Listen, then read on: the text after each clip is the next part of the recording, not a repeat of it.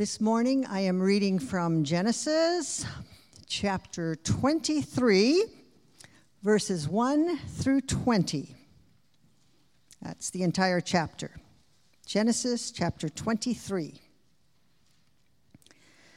Sarah lived 127 years. These were the years of the life of Sarah. And Sarah died at Kiriath Arba, that is Hebron, in the land of Canaan. And Abraham went to mourn for Sarah and to weep for her.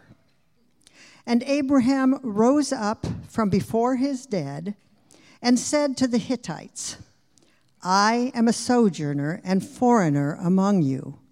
Give me property among you for a burying place, that I may bury my dead out of my sight. The Hittites answered Abraham, Hear us, my Lord. You are a prince of God among us. Bury your dead in the choicest of our tombs. None of us will withhold from you his tomb to hinder you from burying your dead. Abraham rose and bowed to the Hittites, the people of the land. And he said to them, If you are willing that I should bury my dead out of my sight, hear me and entreat for me Ephron, the son of Zohar, that he may give me the cave of Machpelah, which he owns. It is at the end of his field. For the full price, let him give it to me in your presence as property for a burying place. Now Ephron was sitting among the Hittites, and Ephron the Hittite answered Abraham in the hearing of the Hittites, of all who went in at the gate of his city. No, my lord, hear me. I give you the field, and I give you the cave that is in it. In the sight of the sons of my people, I give it to you. Bury your dead. Then Abraham bowed down before the people of the land, and he said to Ephron in the hearing of the people of the land, But if you will hear me, I give the price of the field. Accept it from me, that I may bury my dead there. Ephron answered Abraham, My lord, listen to me. A piece of land worth 400 shekels of silver. What is that between you and me? Bury your dead. Abraham listened to Ephron, and Abraham weighed out for Ephron the silver that he had named in the hearing of the Hittites, 400 shekels of silver, according to the weights current among the merchants. So the field of Ephron in Machpelah, which was to the east of Mamre, the field with the cave that was in it, and all the trees that were in the field, throughout its whole area, was made over to Abraham as a possession in the presence of the Hittites, before all who went in at the gate of the city. After this, Abraham buried Sarah his wife in the cave of the field of Machpelah, east of Mamre, that is Hebron, in the land of Canaan. The field and the cave that is in it were made over to Abraham as property for a burying place by the Hittites. This is the word of the Lord. Thanks be to God.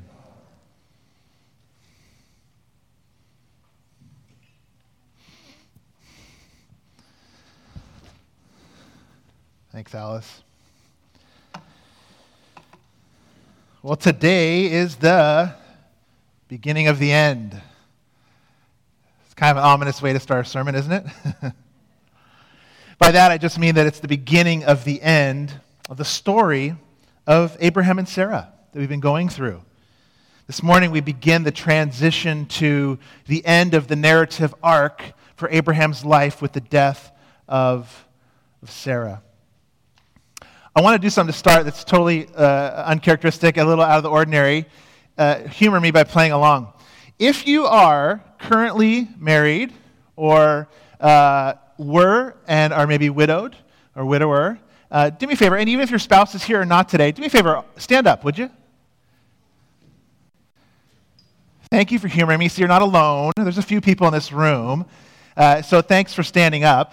So I just wanted to kind of see this morning who has either been married married the longest, or been, if you're a widow or widower. I'm kind of just curious. So if you've been married for 5 or less years, go ahead and sit down. Kind of. If you don't know Jim, we're in trouble. How about, let's do 8 or less years. Okay. 10 or less. Buving's just hit 10 this weekend. Yeah. How about 15 or less? Oh, we're getting up there now. 20 or less. How about, we'll go 25. We'll go 5, 10, 15, 20, 25 or less. How about 30 or less? Okay, that took a number out. 35 or less? 40 or less? That took a few there. 45 or less? This is a big one now. 50 or less? We've got just a few, a couple here, a couple ladies here. How about 52 years or less? 53? 54?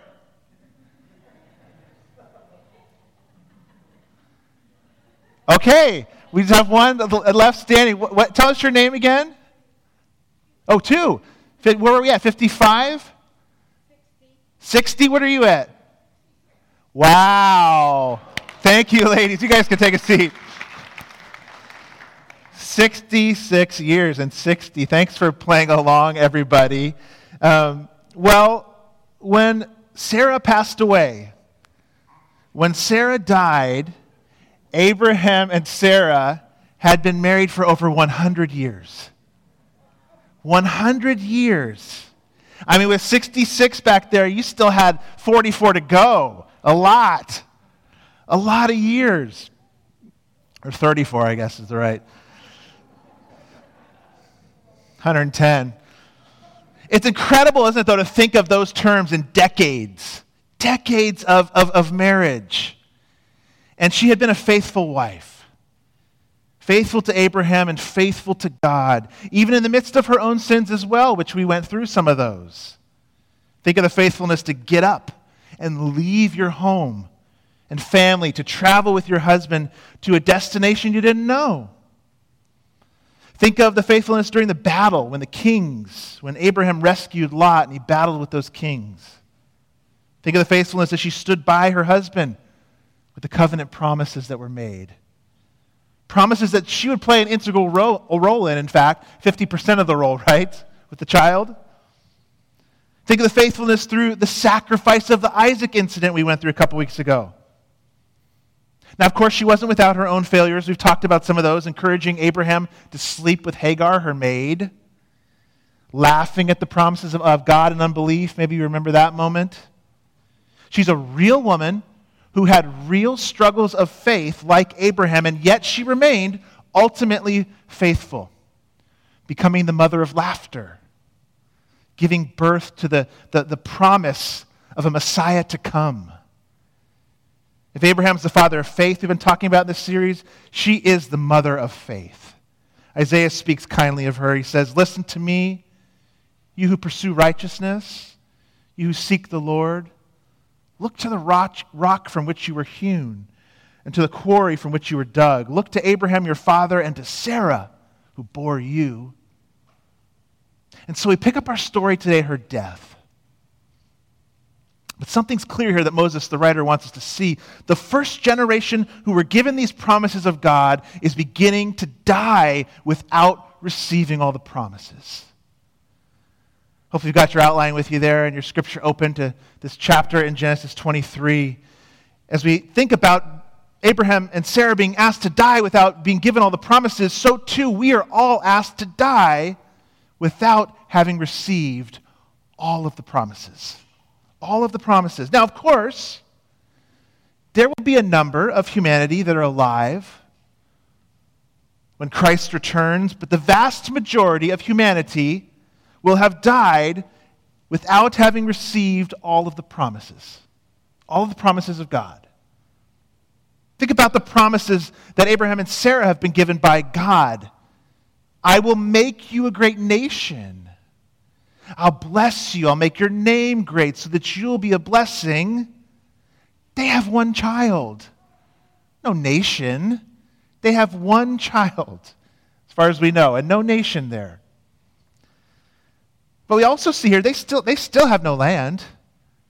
To your offspring I will give this land, he said. Look north, south, east, west. I will give you this land.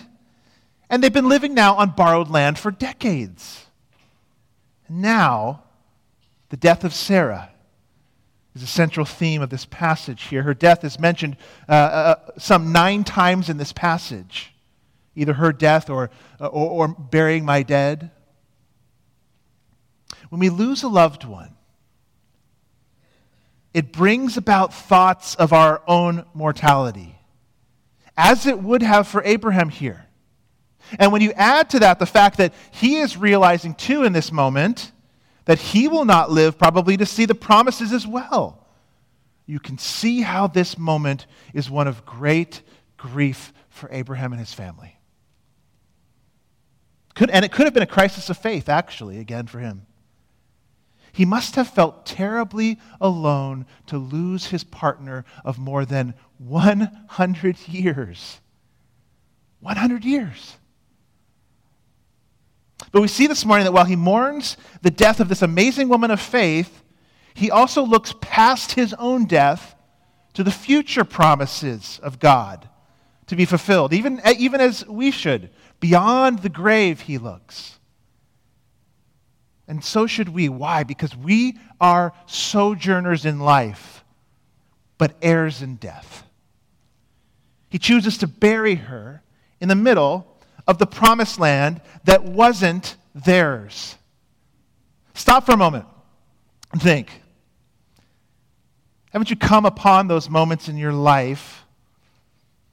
Maybe a crisis or unexpected happening, or maybe you feel like you've just blown it and really messed things up and thought, well, what now?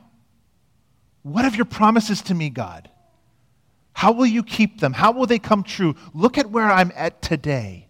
The promises of blessing and hope and peace and joy, Lord. How will you work them into this situation? The first thing we need to realize is this. The first thing is this before we get to the promises, is that the fact that each and every one of us, like Abraham and Sarah, we will all die without receiving all the promises of God in this life. Well, why is that? I think it's actually good to have life interrupted in ways that make us think this. As much as we don't like it, to be reminded that this earthly life was never meant to give you everything. It was never meant to be your all. And all God's promises won't come to you in this life, so don't hold on to it like it's all there is, because it's not. Those 127 years must have flown by. You think, seriously? I think how fast ours go. Our years fly by, don't they? The days might feel slow, but the weeks fly by. Like James says, you do not know what tomorrow will bring. What is your life? For you are a mist that appears for a little time and then vanishes. It's good at times to be reminded of this. Well, second, it's also good just to be reminded in the death of Sarah today, but we actually don't believe it, that death is coming. We sang about it in that song today, There Is a Fountain, didn't we? We actually don't believe it, that death is coming. And if we do, let's say, we live as if we don't believe it, and so we live many times with too much hope placed on the promises to come in our lifetime. John Calvin, in his great little book called On the Christian Life, and he was known for so much more than his highlighting of the doctrines of election and predestination, said this. He said, there's nothing we bring to mind and think about less diligently than this truth. What truth? That we're all going to die. He said, "For we all make our plans as if we were constructing immortality for ourselves in this world. If we pass by a funeral or walk among graves, well then, because our eyes are confronted with the image of death, we eloquently philosophize on the emptiness of life, like James' verse we read. But our love of wisdom is momentary. It vanishes as soon as we turn our backs and leave without a trace in our memory, and the notion of our permanence remains firmly impressed on our minds." We believe it, in other words, he's saying, but we don't believe it. Like we believe our bodies will age and break down, but we don't believe it until it starts happening, right? You don't think it's ever going to happen to you. And you're like, it's happening. We say it, but we don't believe it. I'm going to die. You are going to die. Sarah died without all the promises. It's so valuable to be reminded of this, even as it's hard to say up here in front and to listen. Because a lot of our squirming, a lot of our anger and frustrations at the way things are in life many times, it's because we're shocked again into the reality that this world won't deliver all God has promised. And it's shocking when that comes smacking us in the face again through illness or death, or it won't deliver all God's promises, and you will die. Now, that doesn't mean we hate this world. That doesn't mean we disown it or turn from it. That doesn't mean it's all bad. In fact, Calvin went on to say in that little book, God, before he openly presents to us our inheritance of eternal glory, that's the promises, he desires to declare himself our Father through smaller proofs. Such proofs are the good gifts he daily bestows on us. So yes, the glorious good gifts of eternal life are coming, but they won't all come in this life. But there are good things in this life he gives you to show, I am your Father, just wait and see what's coming. If I give you good gifts now, why will I not give you everything someday? So much of life is good, isn't it? And beautiful. And there are promises and gifts we do enjoy now, we do get now. They're from a good heavenly Father. But it does mean that if we want to live well in the present, as men and women of faith, as Sarah and Abraham did, and die well, we don't talk about that a lot. What does a good death look like? And die well as they did, we better also look to the promises of the future too. So let's do that for a minute. Not only will you die without all the promises, but the future promises are there. The future promises of God, they give us present hope to live well and to die well. And Abraham does just this in this strange, ancient negotiation for a burial plot for his family. Look at verses 3 and 4 with me in chapter 23. And Abraham rose up from before his dead and said to the Hittites, I am a sojourner and a foreigner among you. Give me property among you for a burying place, that I may bury my dead out of my sight. There's a few things I want us to highlight in this section on the future promises and how they fuel our present living. The first one, it's this. We see a man's humble initiative to provide for his family. As we heard in these verses, Abraham, he rises up. He gets up, ready for action. He rises up in death, in his mourning, in his weeping even. And he is terribly grieved. As a man, a husband, a father, it is his responsibility to initiate. So he rises up, the text says. And even amongst foreigners, he seeks a possession, a property, a place of permanence to bury his dead. His wife, no less. A family plot. We have those and know what those are. A family plot for his wife is how we could look at it in our day.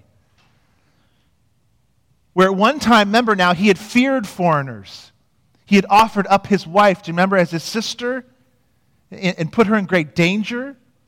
Now he takes initiative, and he risks, and he speaks up in front of a large people group, the Hittites. This is how a man of God acts. A man is to take initiative when it's needed, to start something, to begin something. He stands up, the text says. He rises up. A man's to provide, secure, to see his responsibilities out well unto the end. But he does so humbly.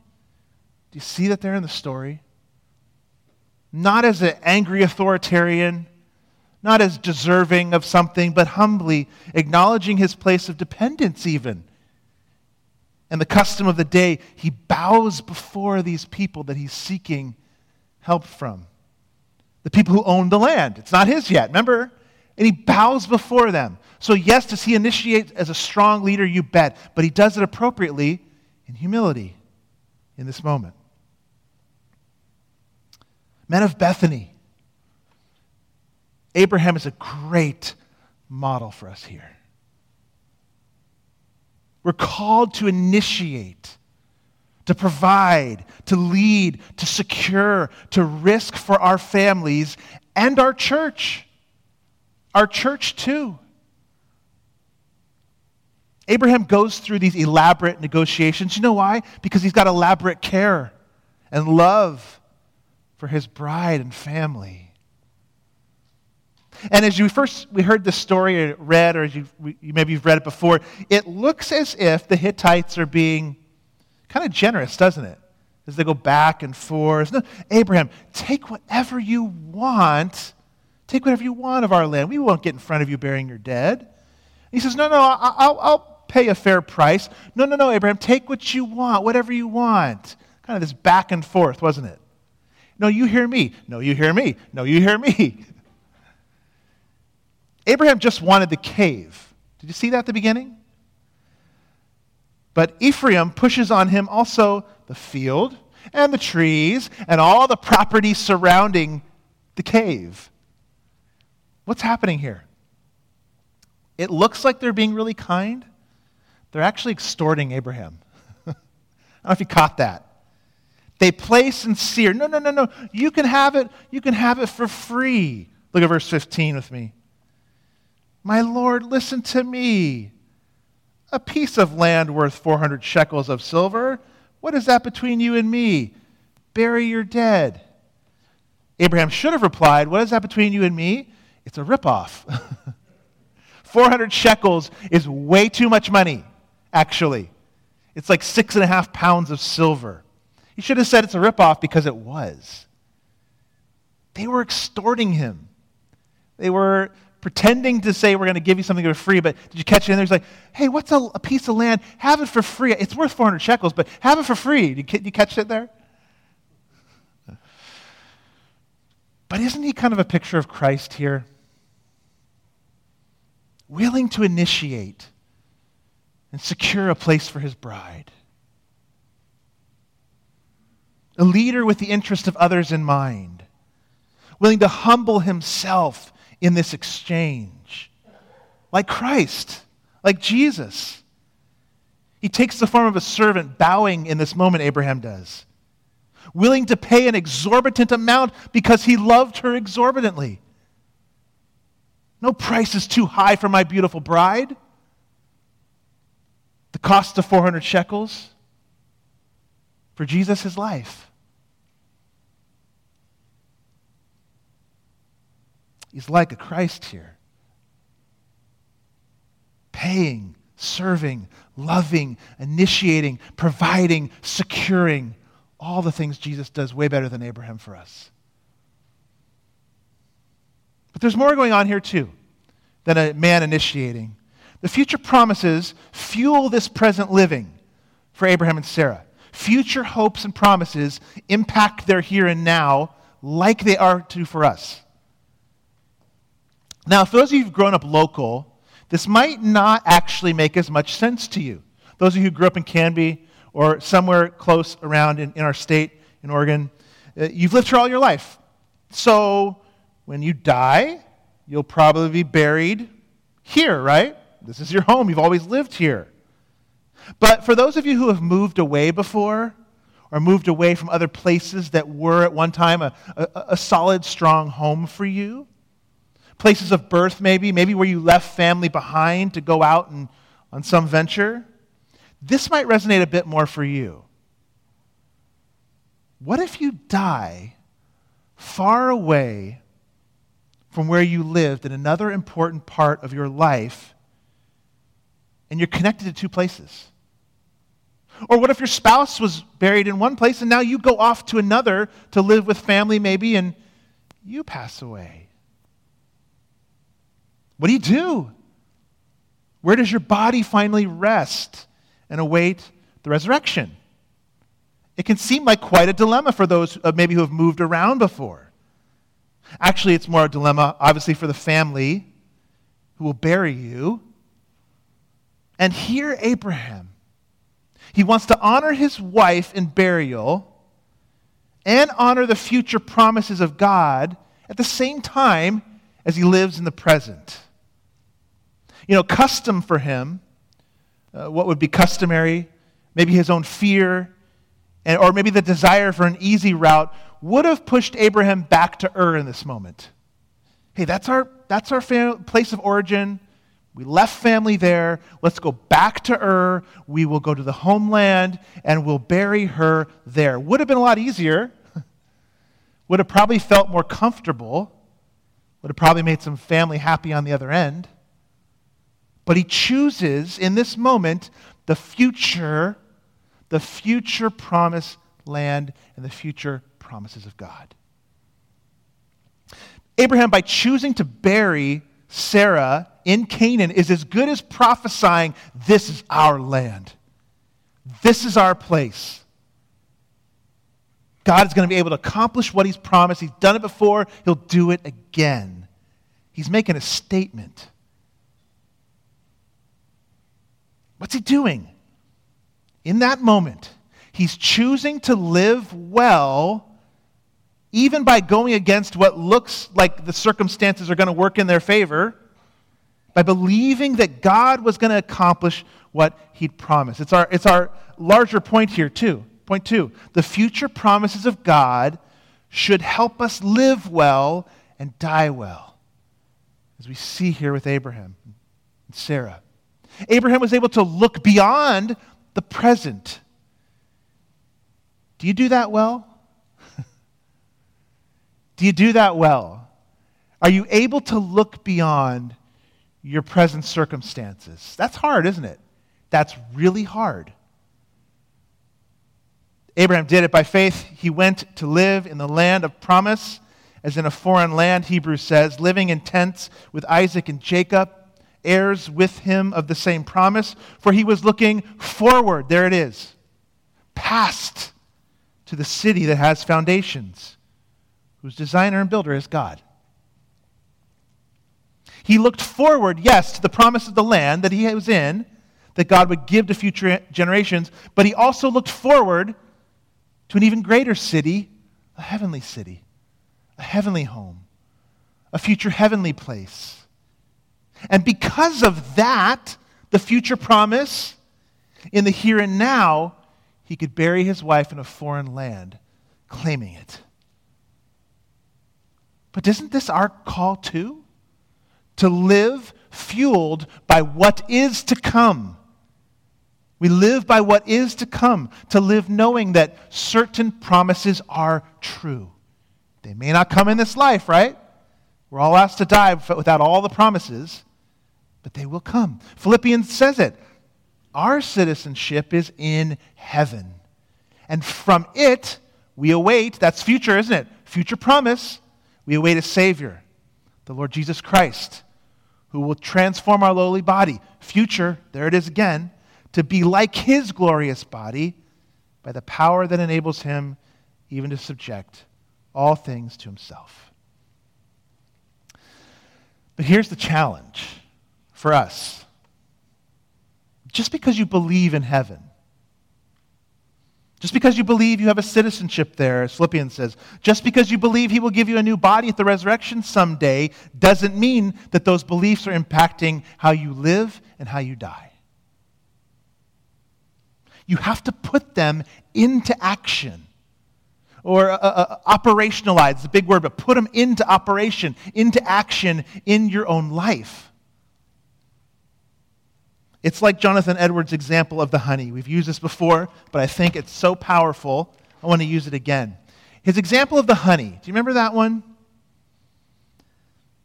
If you'd never tasted honey, just imagine this. Let's say you'd never tasted honey before. And somebody told you it was sweet. I mean, they could explain it to you, and you'd get some understanding of it. They might say, yeah, well, it's a strong flavor. It's a good flavor. You're going to like it. It kind of bites at your taste buds a little bit. It's sweet. I don't know what else to tell you. It's sweet.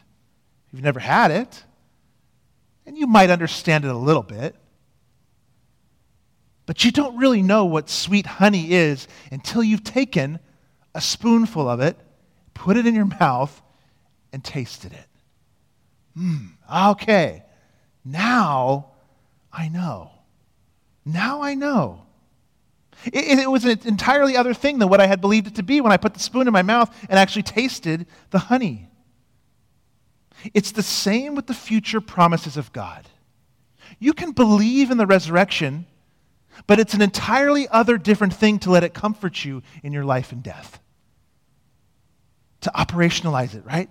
To activate it in your soul and in your heart. That's an entirely different thing. That's tasting the honey. You can believe the Savior is to come, but it's an entirely different thing to buzz with the excitement and love in the here and now in such a way that it causes you to live joyfully and boldly, knowing He's coming. You tasted it. You have to operationalize, you have to activate it. You can't just say, I believe it. You've got to work it into your soul so that you know. Well, how do you do it? How do you do that? You might think there's this really complex answer with a big word like operationalize it. No. It's really through the ordinary, common means of grace. I wish there was some secret formula I could give you, but it's by using His Word and prayer and fellowship with other believers and a deepening relationship with Jesus. There's no shortcut to it, but you can taste it. Until the future promises are so real to you that you bury your wife in a foreign land, claiming it for your own while you do it. Because even as this was a deep moment of grief for Abraham, death in this passage was really a reason to hope. Because these faithful patriarchs realized they were sojourners in life and heirs in death. They were sojourners in life and heirs in death. In death, they became heirs of the promise and occupied the promised land. There was hope beyond the grave for them. Hope that was real, like sweet honey. I mean, it won't be till the time of Joshua, hundreds of years later, that the descendants of Abraham will truly own and possess the promised land. But by the end of Genesis even, we're going to see that the cave at Machpelah that is said to be under, today it's supposed to be under a Muslim mosque, I think they say. It's going to become, by the end of Genesis, a grave that speaks volumes. Turn to chapter 49 with me. You're in 23 now. Just flip a few pages to chapter 49 of Genesis. I want you to see what this cave becomes. And we're at 29 to 33, just a few verses. Now, this is Jacob's death time. So Abraham and Sarah had Isaac. Isaac had Jacob and Esau. So this is Jacob. Jacob was the one who becomes named Israel and has the 12 sons, which become the 12 tribes. Then he commanded them and said to them, I am to be gathered to my people. Bury me with my fathers. This is hundreds of years later. Not hundreds, but many decades later.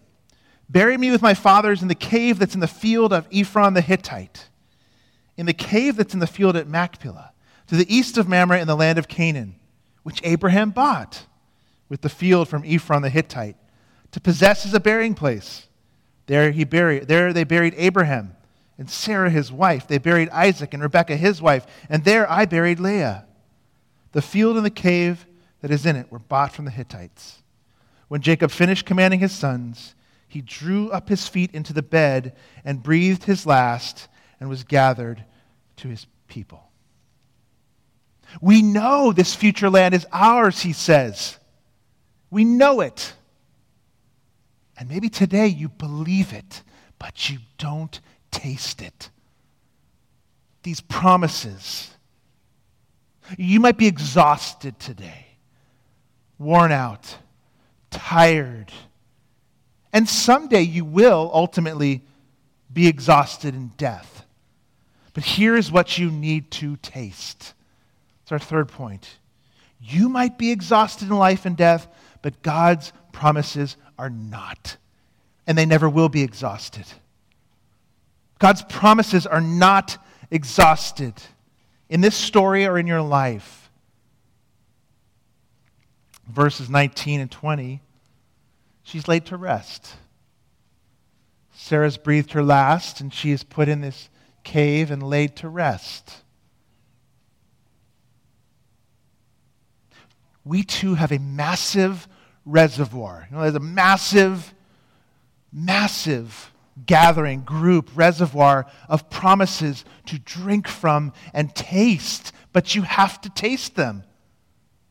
There are so many future promises that we need to make a reality now so we can live well now and die well now.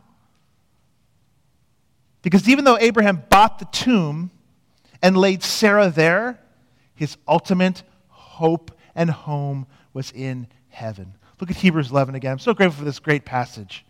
These all died in faith. That's Sarah too. Not having received things promised. There it is, our first point. But having seen them, there's our second point, from afar.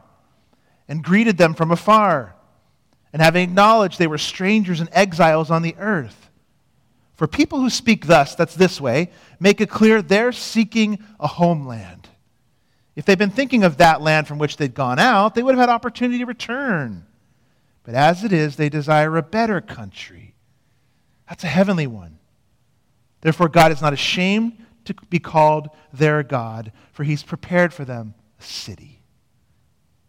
And so Abraham lived as a radical man of faith because he was able to actually love this world more, and invest in it more because he knew there was a world to come. He held things loosely, but gave immensely because there was a world to come, a true home that was to come. We invest in the future promise by giving of ourselves now as Abraham did. I want us to close today by thinking of those in our lives who don't know these promises. Maybe that's even you today.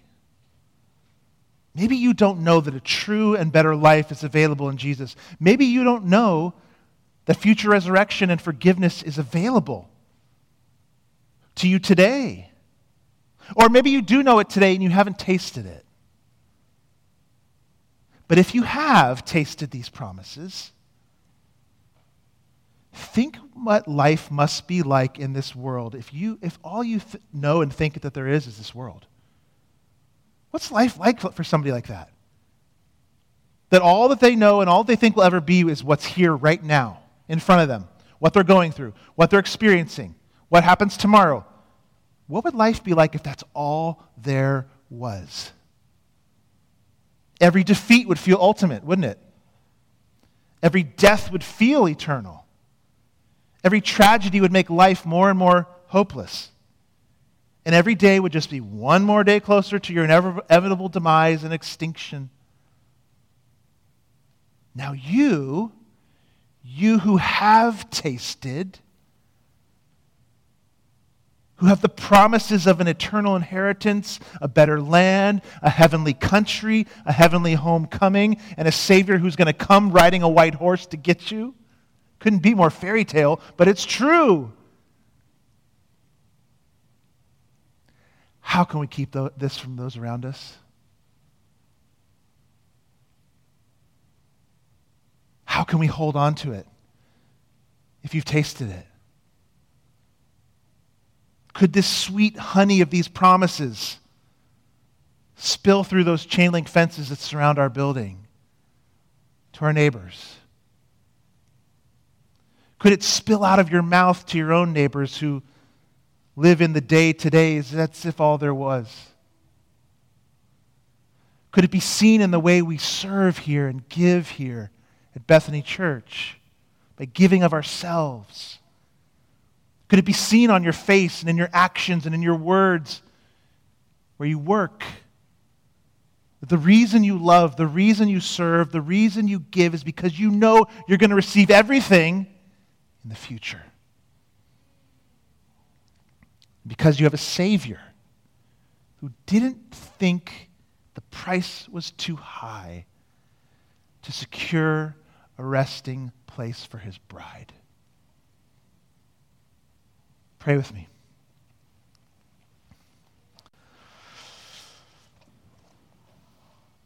Christ, we have so much to hope in, so much coming to us that will make this time on earth a blip on the timeline of eternity.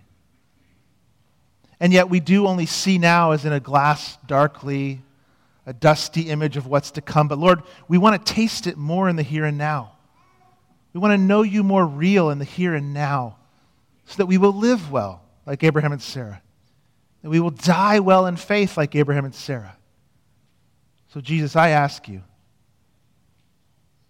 let us taste your promises, the ones we have now and the ones that will come. In Christ's name, amen.